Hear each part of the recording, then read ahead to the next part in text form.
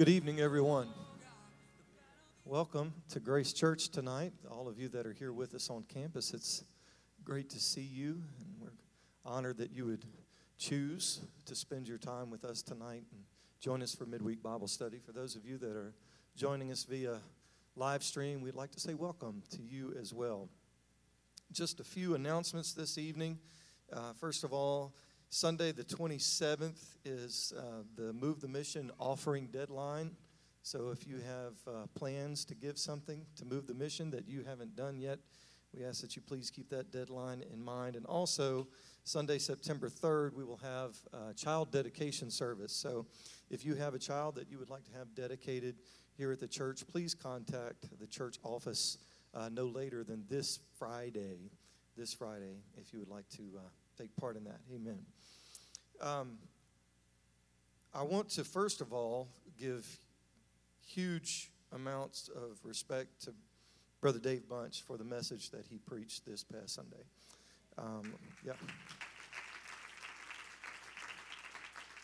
Delivered with a lot of passion, a lot of study. Preached his guts out on Sunday, and I needed to hear that, Brother Dave. I want you to know that I needed to hear it, and I appreciate you preaching to me. And I think it struck a chord with a lot of people Sunday morning. So thank you for that. Before Pastor comes this evening, in the Bible, you know, the church is often referred to as the body of Christ. When Jesus was here on earth in his physical body, while he was here on earth in his physical body, he wants what he did then to continue with his followers today. We are the body of Christ here on earth in our time. The Bible says in Romans chapter 12 that for just as each of us has one body with many members, many parts of our body, and these members do not all have the same function. The finger, the toe, the eye, the ear, they all have a different function. He says, so in Christ, we, though many, form one body. Many different members, but one body. And each member belongs to all the others. So we're all a part of each other. Everyone is needed in the body of Christ. It takes every one of us, every one of you, to make it complete. My mom likes to put together jigsaw puzzles.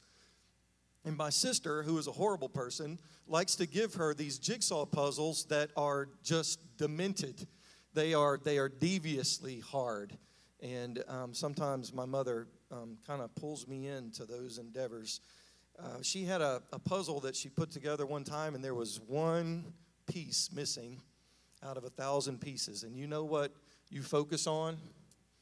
It's not the 999 other perfectly placed pieces.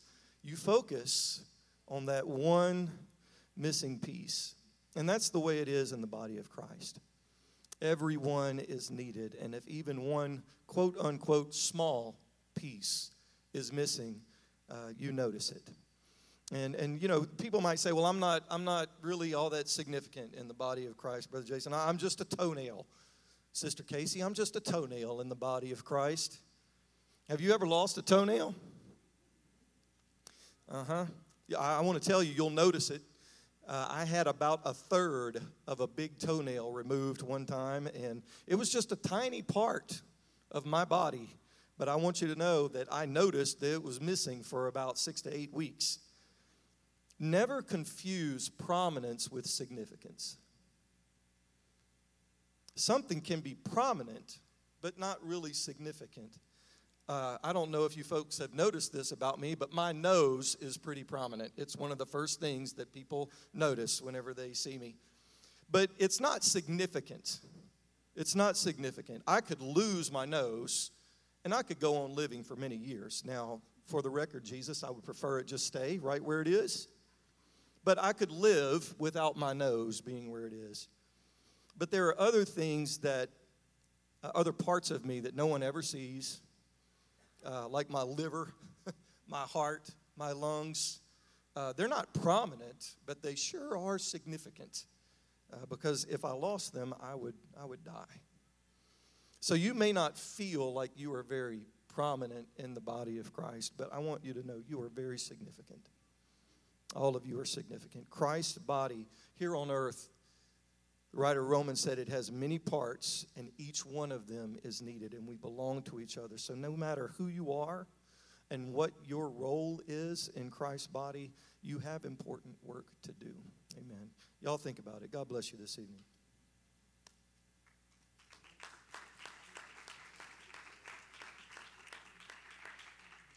Good evening, everybody.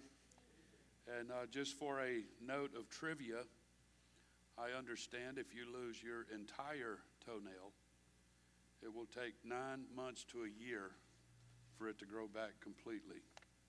So I feel all of you are enriched to know that. So you're welcome.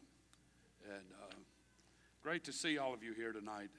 As always, to our guest here tonight, welcome. So glad you're here. And if I can just piggyback on to Brother Jason's comments about Sunday. What an amazing, amazing service. And I've mentioned to Brother Dave a couple of times since Sunday that I just really believe some strongholds were broken. And there were things that happened here Sunday. The presence of God manifested himself in a way Sunday in ways that I have never seen before. And I'm very, very thankful for what happened here this past Sunday. In light of that, strongholds being broken, I have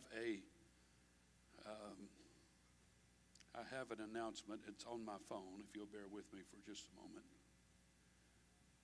We are bringing in a very special speaker.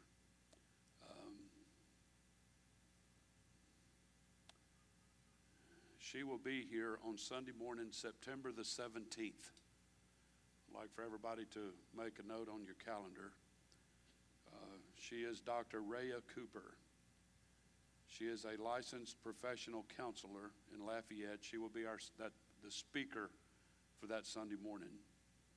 She owns a private practice and provides counseling services to clients of all ages with a focus on anxiety, depression, and trauma.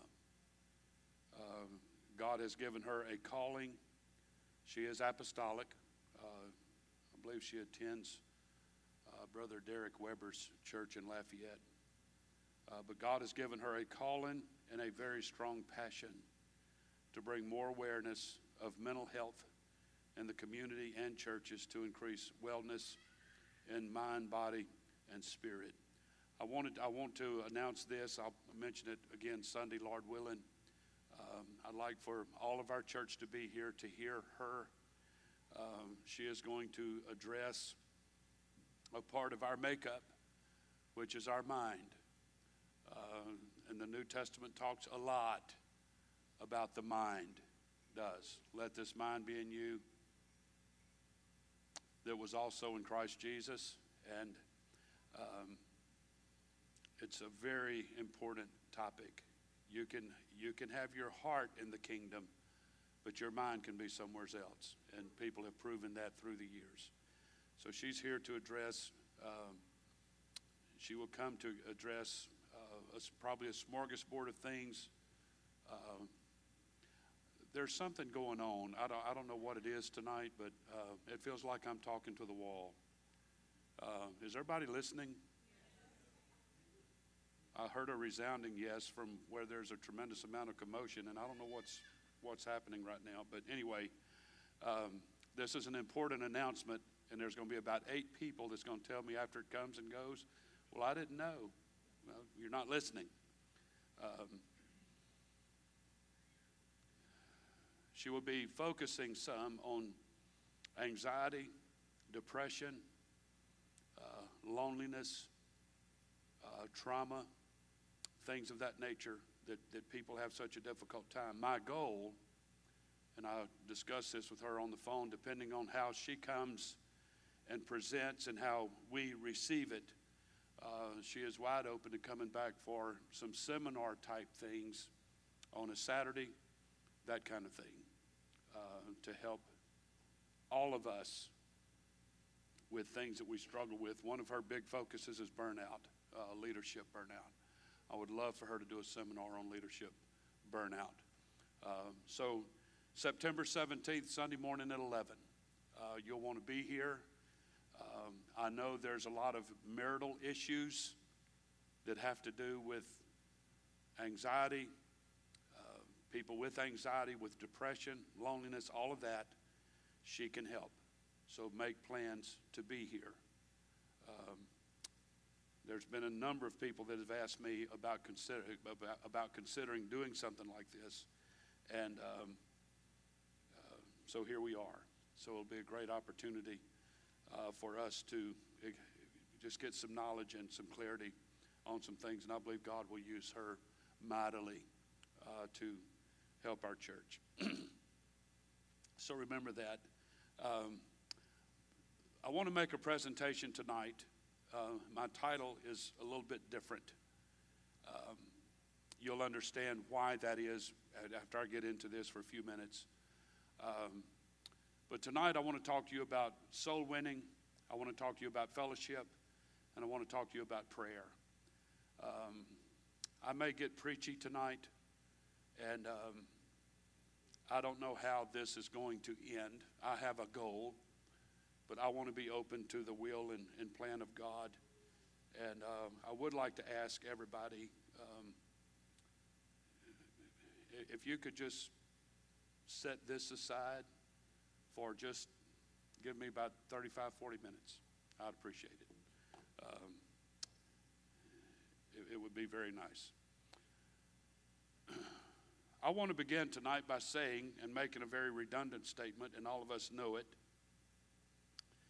We live in a very busy world, a world that is filled with distractions, a world that is being torn apart with any kind of focus on if you want to try to focus on anything, there's always something in the headlines, blitzing all day long, all night long, we know that. And it seems like the lives of people, more and more, are just spinning out of control. However, I'm very happy to present that it is in these times that I have to remind myself, and I'll remind all of us here tonight, of that God is preparing for all of us an incredible future.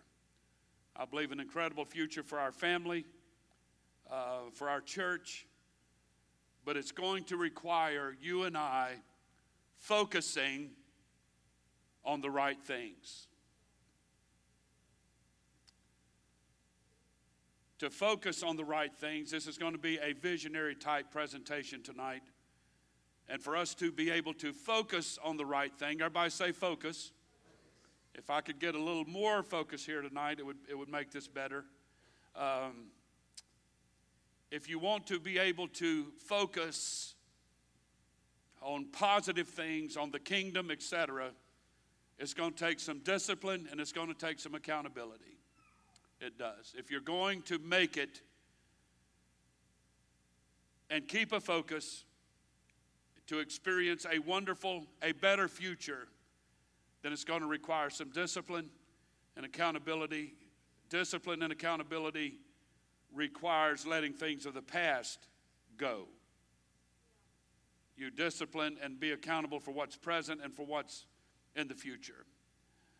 And I believe tonight that if we can stay focused, if we can keep a focus, I believe that God has a wonderful future for our church and for all of our families. And everybody said amen. So living in a world that is pulling us in 100 different directions, staying focused is easy task. Keeping focused on God and the work of His kingdom does require that we lay aside many of the less profitable things that we do all day, all week, all month, etc., and set our mind on more important things. I believe tonight that to be visionary, to plan for a better future, to plan for, to have better vision, if you could give up a bunch of trivial things and prioritize just a few things. You don't trade a trivial thing for an important thing. Then you get as bogged down as you were before. But just determine that there's just pick top three things that are important for you and your relationship with God, and do that, and refuse to be distracted. The Apostle Paul in the book of Romans laid out his future plans to the church. He had already given a great exposition of the gospel in the preceding chapters of Romans.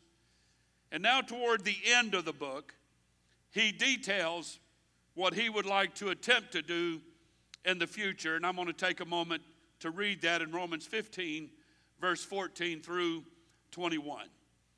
I know Paul is a difficult writer and sometimes challenging to understand, but listen to the word of God. He said, "And I myself also am persuaded of you, my brethren, that you also are full of goodness, filled with all knowledge, able to admonish one another. Nevertheless, brethren, I have written the more boldly unto you in some sort, as putting you in mind, because of the grace that is given to me of God, that I should be the minister of Jesus Christ to the Gentiles, ministering the gospel of God, that the offering up of the Gentiles might be acceptable, being sanctified by the Holy Ghost. I have therefore, whereof I may glory through Jesus Christ in those things which pertain to God, for I will not dare to speak of any of those things which Christ hath not wrought by me, to make the Gentiles obedient by word and deed, through mighty signs and wonders, by the power of the Spirit of God, so that from Jerusalem and round about to Illyricum, I have fully preached the gospel of Christ. Yea, so I have strived to preach the gospel, not where Christ was named, lest I build upon another man's foundation. But as it is written, to whom he was not spoken of, they shall see, and they shall have not heard, and shall understand."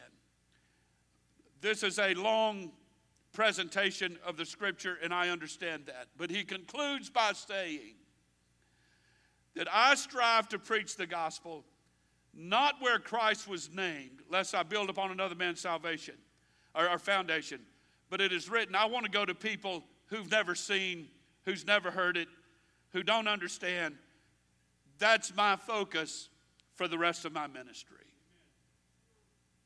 I want to present to you tonight that from now and for always, but just for the sake of context tonight and what I want to present, especially from now to the end of this year, we've preached, as a matter of fact, I've presented, I'm coming, we're coming, he's coming.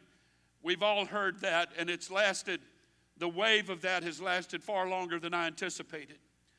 But I want to pick up tonight in the I'm coming theme, and I want to present this and specify it to these three areas that I've talked about that I mentioned to you a moment ago.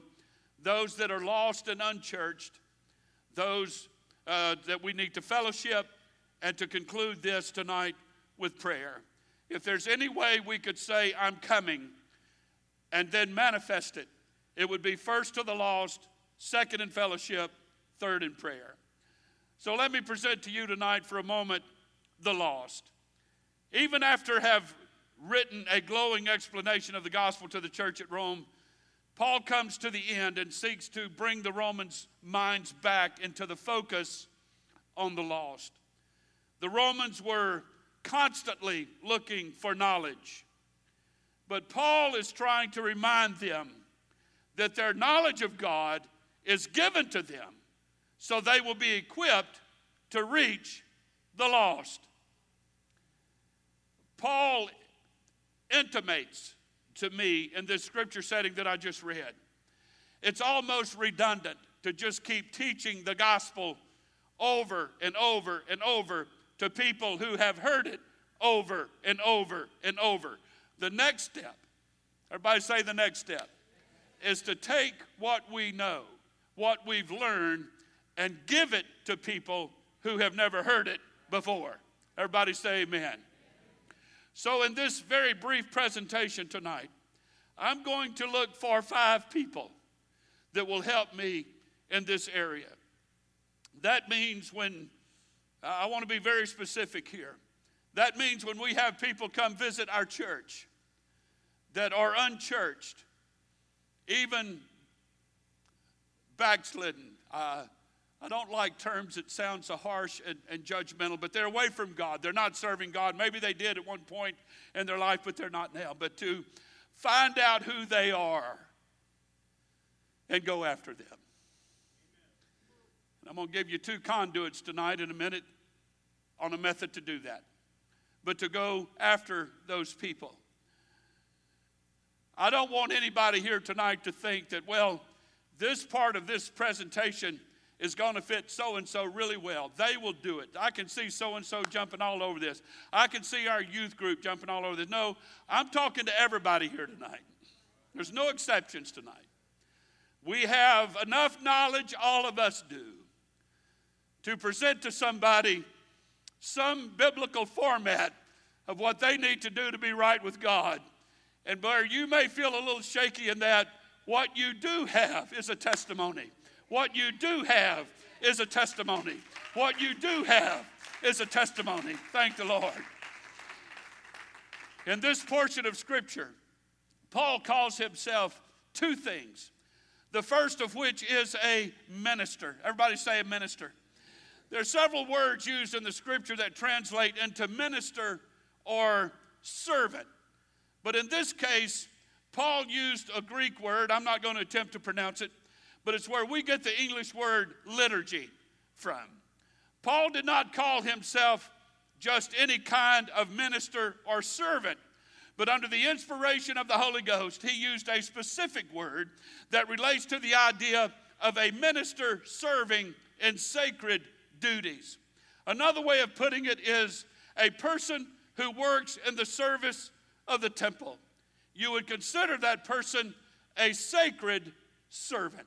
And that's what I want to talk to you about tonight.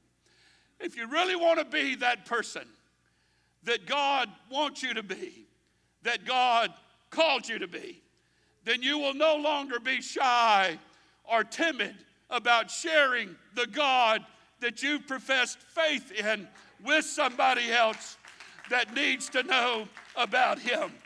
You can become that sacred servant, that sacred servant. That sacred servant, not just a church attender, not just a church member, not someone who boasts because they live in holiness, but someone who is so thankful for the impact that Jesus has made in their life. When I see someone else who's broken and disturbed and bothered by sin and culture and all the stuff, I want to tell them about the God that came and rescued my family, that ministered to my parents, that helped my friend, that did this for me and for scores of others that I know. Folks, we have a testimony that we can share with people who need to know about Jesus. Let's become that sacred servant. And thinking and preparing for this presentation, you'll understand why I've asked for 5. Because I'm going somewhere with that. You say, why didn't you ask for everybody? I know the challenge that it is for people to become soul winners. I know the challenge that it is for people to testify. There seems to be some degree of shyness among apostolics. There seems to be some degree of feeling like I'm not smart enough, intelligent enough, or whatever. But what I can't remind you of enough, and I don't want to be repetitive tonight, is whether you know anything about the Bible or not, you know about Jesus, and you know what He can do in the lives of men and women. Folks, can we reach a point? Can I get 5 people here tonight that says, I'll do it. I'll do it. I'm looking for 5 sacred servants here tonight that says, I'll take what God has done for me and I'll give it away to somebody who's never experienced the power and the joy and the peace and the comfort of the Holy Ghost. Hallelujah. Everybody clap your hands to the Lord. In reality, Paul was calling himself a priest. A priest is someone who mediates between God and his people. This is what you do when you're a soul winner. I'll remind you again of the old song, Lord, lay some soul upon my heart and love that soul through me. I want to be a mediator, God. I want to speak on their behalf. They don't know you, and they may not know how to pray, but I know you, and I know how to pray.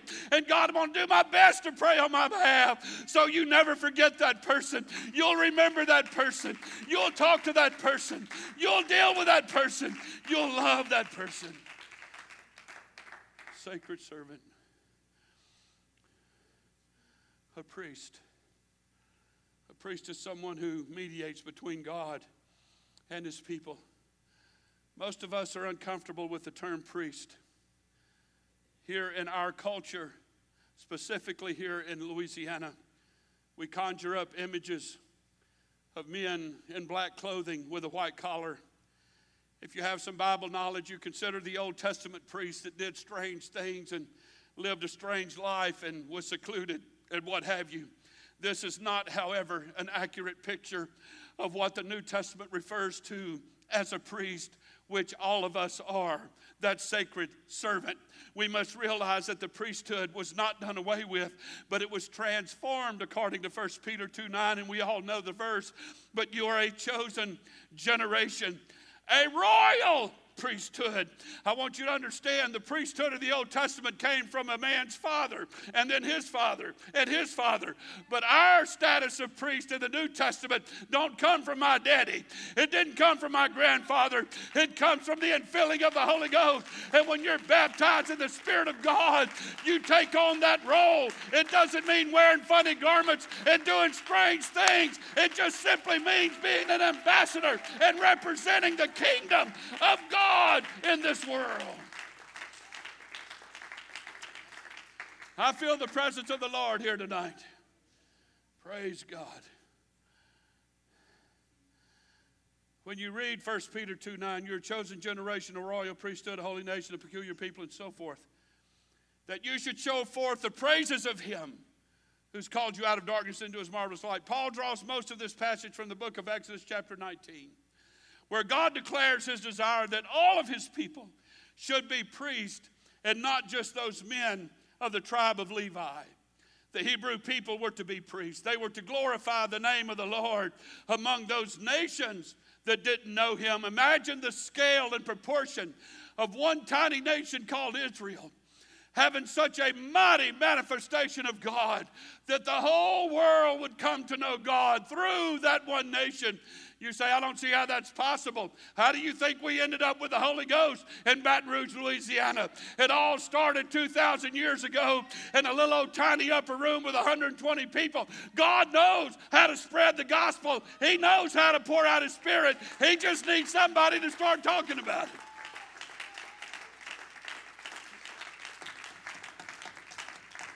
Hallelujah. So our role is not much different in the New Testament. We are to proclaim and glorify God's name among all the nations. Jesus put the concept of proclaiming New Testament priests in some beautiful terms. He said, we're the salt of the earth. We're the light of the world. We're fishers of men. The sacred servant, you and I, are not to be just confined to one place, but God desires that you go out of this building and share the gospel of Jesus Christ to your friends and neighbors and communities. I need 5 people.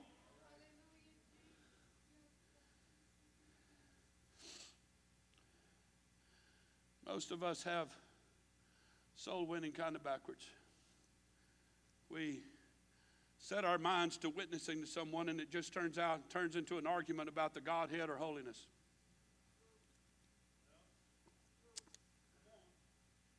It does. I've had more people come and say, Pastor, I witnessed to somebody today, and they say, well, why do the women in your church don't cut their hair and all that kind of stuff? It always ends up there. We need to learn how to take that and just do call it a Pastor Murphy sweep. I had lunch with someone Tuesday, a pastor friend. I wanted to tell him something. I said, let me give you some context. He said, I know. I've talked to you long enough, and I know you like to give context. I make this big, long, wide sweep and go way around and then come right back to where I started and then redirect again and go in the direction I want to go. We need to learn how to do that. I'm not going to fuss with people about things They're not there yet in their relationship with God, and they're not going to understand it anyway. I've had too many people walk away because I tried to explain and what have you, and I've learned from doing that mistake. I'm not here to talk to you about the Godhead and go through some theological debate or to debate with you on holiness and all the cultural stuff going on. What I want to tell you is there's a relationship with God you can have that's genuinely real, that's genuinely powerful. And we'll cross the Godhead later, and we'll tackle the subject of holiness later. But for right now, I just want to tell you about Jesus. Come on, folks. I just need 5 people. Just 5 people and say, Pastor, I'll do it. God, I'll do it. I'll do that. I'll be that person. Be that person. This is what Paul is basically saying to the church at Rome. In verse 18, he says to not speak of anything except Christ and what he has accomplished through you. In verse 19, he says that all he did was to preach the gospel. Why? Because he had already established in Romans chapter 1 what the gospel was. They understood it was the power of God unto salvation. They understood that. There's no point in repeating it over and over and over again. I taught our doctrine. I taught apostolic doctrine first part of this year. I've taught these things. I've taught holiness on numerous levels through it. We all understand it. We don't all do it, but we all know it. I didn't mean to so quickly be a human fire extinguisher tonight, but it's true. He used the same theme when he was writing to the Corinthian church. 1st and 2nd Corinthians. He said he was determined not to know anything among them except Christ and him crucified. You know who was qualified to debate all these subjects? Was Paul. He was brilliant out of his mind, but he refused to debate with people.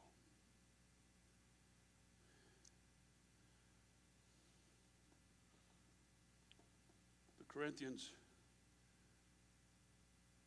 would ultimately build their faith on Christ and not on Paul. We need to be ready to tell others what Jesus has done for us and how he changed our lives for the better. If we were not in the habit of doing this, I would suggest you write down your testimony and practice it over and over until God opens a door. This will help you stay focused on people who are unchurched and need God so badly. The second thing that I'm striving for tonight is fellowship. I asked 55 people to help me with lost people. I'm going to ask 50 to help me with fellowship. Fellowship is rich at Grace Church. Fellowship is often at Grace Church. Fellowship is a priority at Grace Church. There's many times that when we meet back here at 11 with the praise team and musicians and such to come in, I literally have to interrupt good quality fellowship. Hey. Y'all pick it up after church. We need to start church tonight. They know that. And I feel bad in doing it. On Wednesday nights oftentimes, even Sunday mornings, you just kind of don't want to interrupt the fellowship. This church fellowship, they love fellowship. It's important that we love fellowship. I have a scripture reading. I'm not going to read it right now, but it's in Romans 15, verses 22 through 29. Paul talks about the importance of fellowship. So what is fellowship? And you're probably thinking, what does this have to do with the lost? I'm glad you're thinking that because I'm fixing to come to that. What is fellowship? Is it just coming to church? Is it gathering together in the fellowship hall? I've heard people say that you might be a Pentecostal if the word fellowship makes you think of a restaurant. I don't particularly have any problems with that reputation, as most of you know and can tell. Someone said, how in the world did the early church fellowship without coffee and donuts? I wondered how they fellowshipped without Wingstop. I mean, I've often wondered how further the gospel would have been along in its progress if they had just had Wingstops back then. Amen. So there are several words that relate to fellowship. And we can think of fellowship as communion and sharing and participation and giving. But what is fellowship? I think the Bible covers fellowship from the point of view of the words that I just mentioned. Communion, sharing, participation, giving, and so on. But the definition of fellowship that I want to focus on tonight, and you'll see it on the screen, it's the common participation in something, either by giving what you have to someone or the other person receiving what he or she has. That's fellowship. Now, what do you think that has to do with lost, unchurched people? What if you had fellowship with somebody that used to go to XYZ church or never went to church at all, and you just start breaking the bread of life to them and telling them, man, I remember that miracle I had in my life a couple of years ago, and I remember that miracle I had in my life 5 years ago. I remember that financial miracle. I remember that marital miracle. I remember that parental miracle. I remember when God healed my kids and touched my kids. I remember the miracle, whatever the miracle is. And just start telling the story. If they're hungry, if they're open, you'll see tears start welling up in their eyes. You'll see them start staring at you intently with this expression of, tell me more. That's how hungry people respond. If they don't respond to you, fine. Don't forget about them. Keep praying for them, but move on to someone else. It's not hard. I know Grace Church. I know most everybody in this building tonight. I know most everybody in this building tonight pretty well. And there ain't very many people that come here that has trouble talking. There are some people that I've often wondered how they got married. They don't ever talk. I don't know how you asked your wife to marry you. I don't know how you did it. Did you write it down? Did you look at her in a certain way and she understood and you just say, you got to open your mouth and talk. I understand.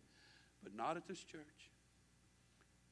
There's people that talk to you outside in the parking lot tonight till midnight. They sure will if you let them. Why y'all get quiet all of a sudden? You know what it is? Y'all all are thinking, well, he's talking about me. I am. You're those people.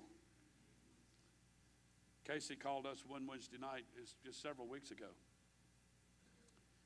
It was like 10:30, 11 o'clock, and said, we just got home. And Sister Merv said, where have y'all been? So we've been out in the church parking lot talking to people, and there you go. We know how to talk. We know how to communicate is the point. When you have an opportunity to talk to somebody that needs Jesus, tell them what God has done for you instead of telling them about all your problems and how horrible your kids are and how horrible your husband is and how horrible your wife is and how horrible your judge. Forget about all that. Tell them about how wonderful Jesus is. Present that and do it in a very kind way. And fellowship with them, giving them what you have. So therefore, fellowship is more than coming to church. It's part of it, but it's not all of it. Fellowship means sharing, participating, communing with believers outside of the church setting. It also means communing and participating and sharing with people who need Jesus. Do y'all believe we can do this? I believe we can do it. I believe we can do it. So if you're nervous about being a soul winner with that title, just be a fellowshipper. Kind of come in the back door of that concept.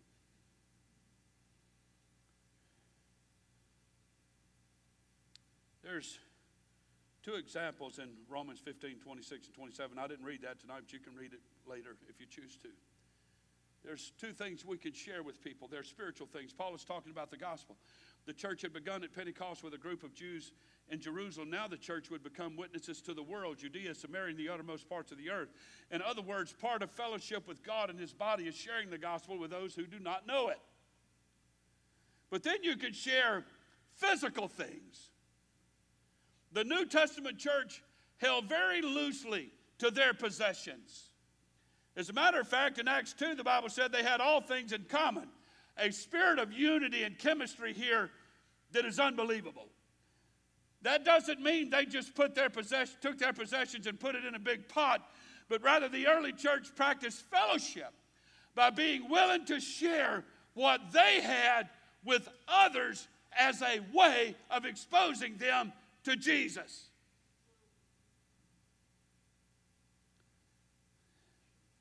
The more I get into this, the quiet. I had a little something going on when I first started, and it just keeps. What this means is take a friend, somebody you work with, invite them out to lunch. You're going to lunch anyway, and he or she probably is. Hopefully do this same sex. Don't, if you're a man, don't take the woman out at work. That wouldn't be good. But you know what I mean. I hope you know what I mean. But take somebody out to lunch, and you treat them.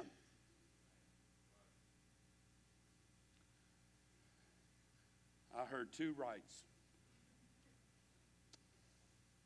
You treat them. You say, well, I don't have the money. That's a great way for God to bless you. When you do it for the kingdom, God's not going to take that money and keep it. He will give it back to you many times over. Amen. So you treat them, you share things with them. If it's an elderly person that you work with, and go mow their yard for them one summer, so they don't have to pay the guy $50 to come do it. There's things we can do that lets our light shine, but you just have to be willing to give yourself to it just a little bit. And if you do, you feel better, your conscience feels better, and you have sown a seed of the goodness of God into someone else. These people did not consider themselves the owners of anything, but rather stewards of God's gifts. When we speak of fellowship, we're really speaking of sharing and participating in things we hold in common, our spiritual blessing and our physical blessing. Look closely at what Paul is really doing in the book of Romans. I believe he is dealing with some very specific problems in the Roman church. One being a problem with unity and fellowship. The bulk of chapters 12 through 16, if you will. And even when he closes the book, he warns the Romans to be careful of those who would seek to destroy the fellowship and the unity of the church. He said, now I beseech you, brethren, mark them which cause divisions and offenses contrary to the doctrine which you have learned, and avoid them. Don't fellowship with people that's going to bring you down to where they are. That's counterproductive. It's these little Pentecostal girls that want to date boys and take the girls to bars and all that and say, well, I'm just trying to win them. No, you're not. You'll be drinking with them in a little while. Don't do that. You have to be careful and discreet in these things that I'm talking about tonight. The major purpose then of writing the book of Romans is to try to preserve the fellowship and the unity of the church. He went on to say, now to him that is a power to establish you according to my gospel and the preaching of Jesus Christ, according to the revelation of the mystery which was kept secret since the world began. Paul solves the problem of people not wanting to be in unity and fellowship by refocusing on the gospel. One of the greatest ways we can bring unity, even more unity, to Grace Church is to share testimonies with each other about respective people we're trying to reach.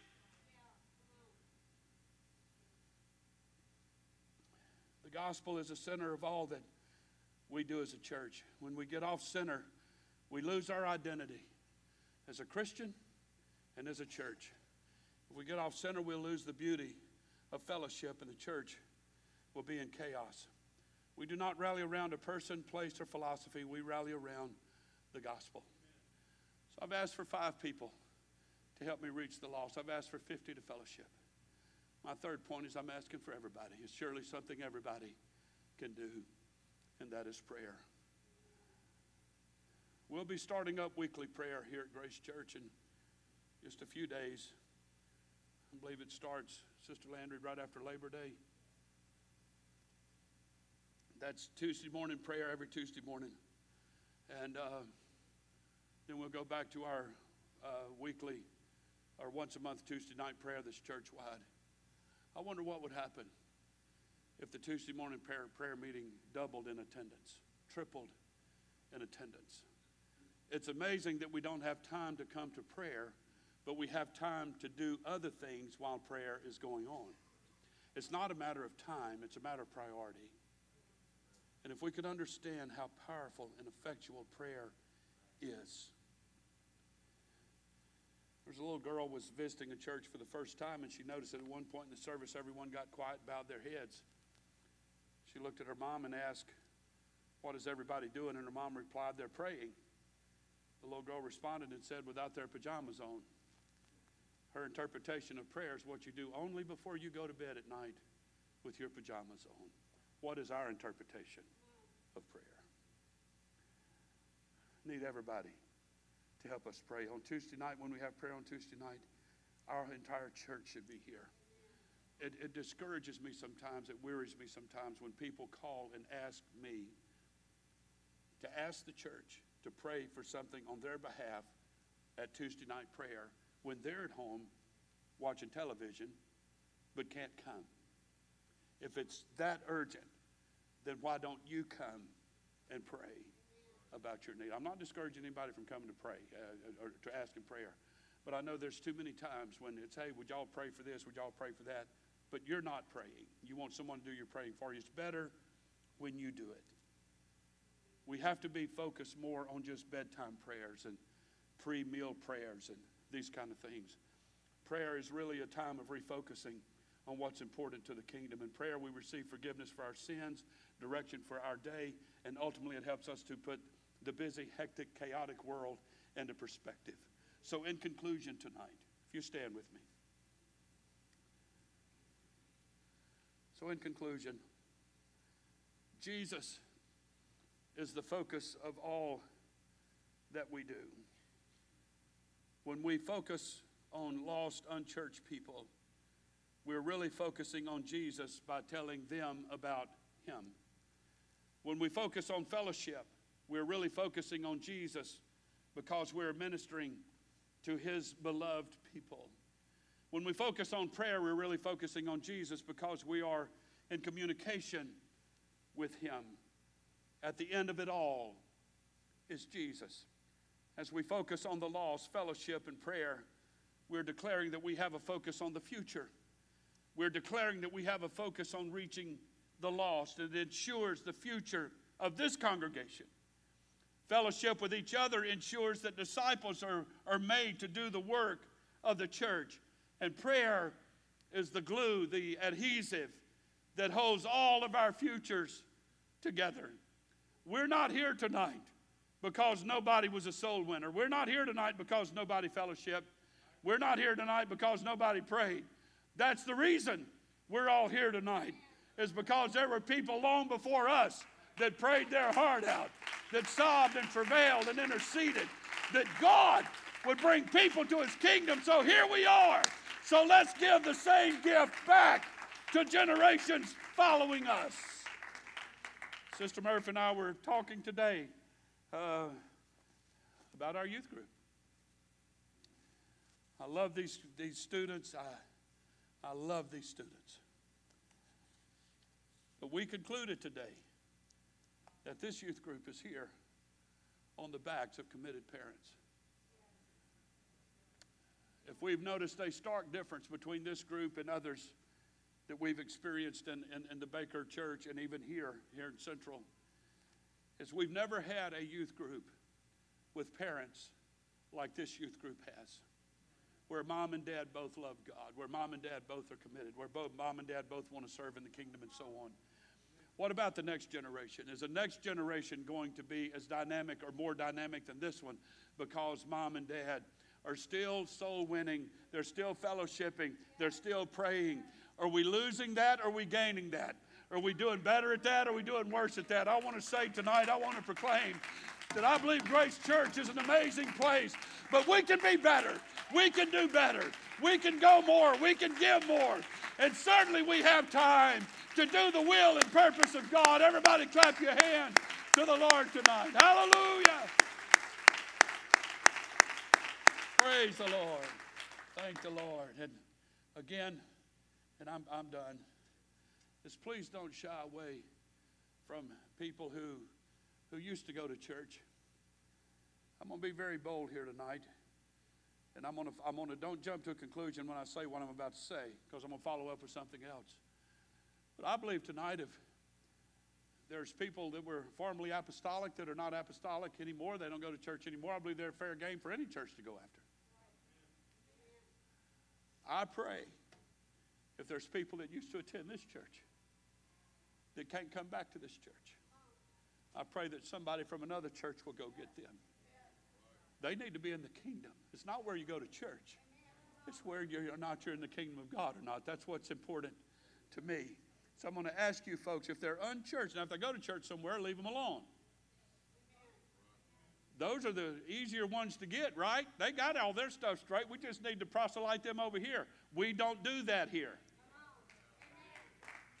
We don't do that here. But if they're not going to church, fair game, baby. Go after them. In Jesus' name, go after them. Help them build bridges in their conflicts. Help them put their lives together and let the will of God, the purpose of God be made manifest in them. Thank the Lord. Can we pray together in conclusion and ask God to help us tonight? Father, we love you. Thank you for this amazing time. Thank you, God, for your word that guides us, your spirit that encourages us, that comforts us, that gives us such power. And I pray, God, tonight that you would move and bless in this wonderful, wonderful church of people that love you. Yes, they do. They love you. They're committed to you. But God, help us to take that next step and to share what you've done with us, for us, with those that need to hear it, that could be blessed by it. Give us wisdom. Give us power. Give us courage. We ask it in Jesus' name. Everybody say amen. Thank the Lord. Greet somebody. Greet our guest here tonight. God bless you. We'll see you Sunday morning. Come back with your shouting shoes on Sunday morning. Thank the Lord.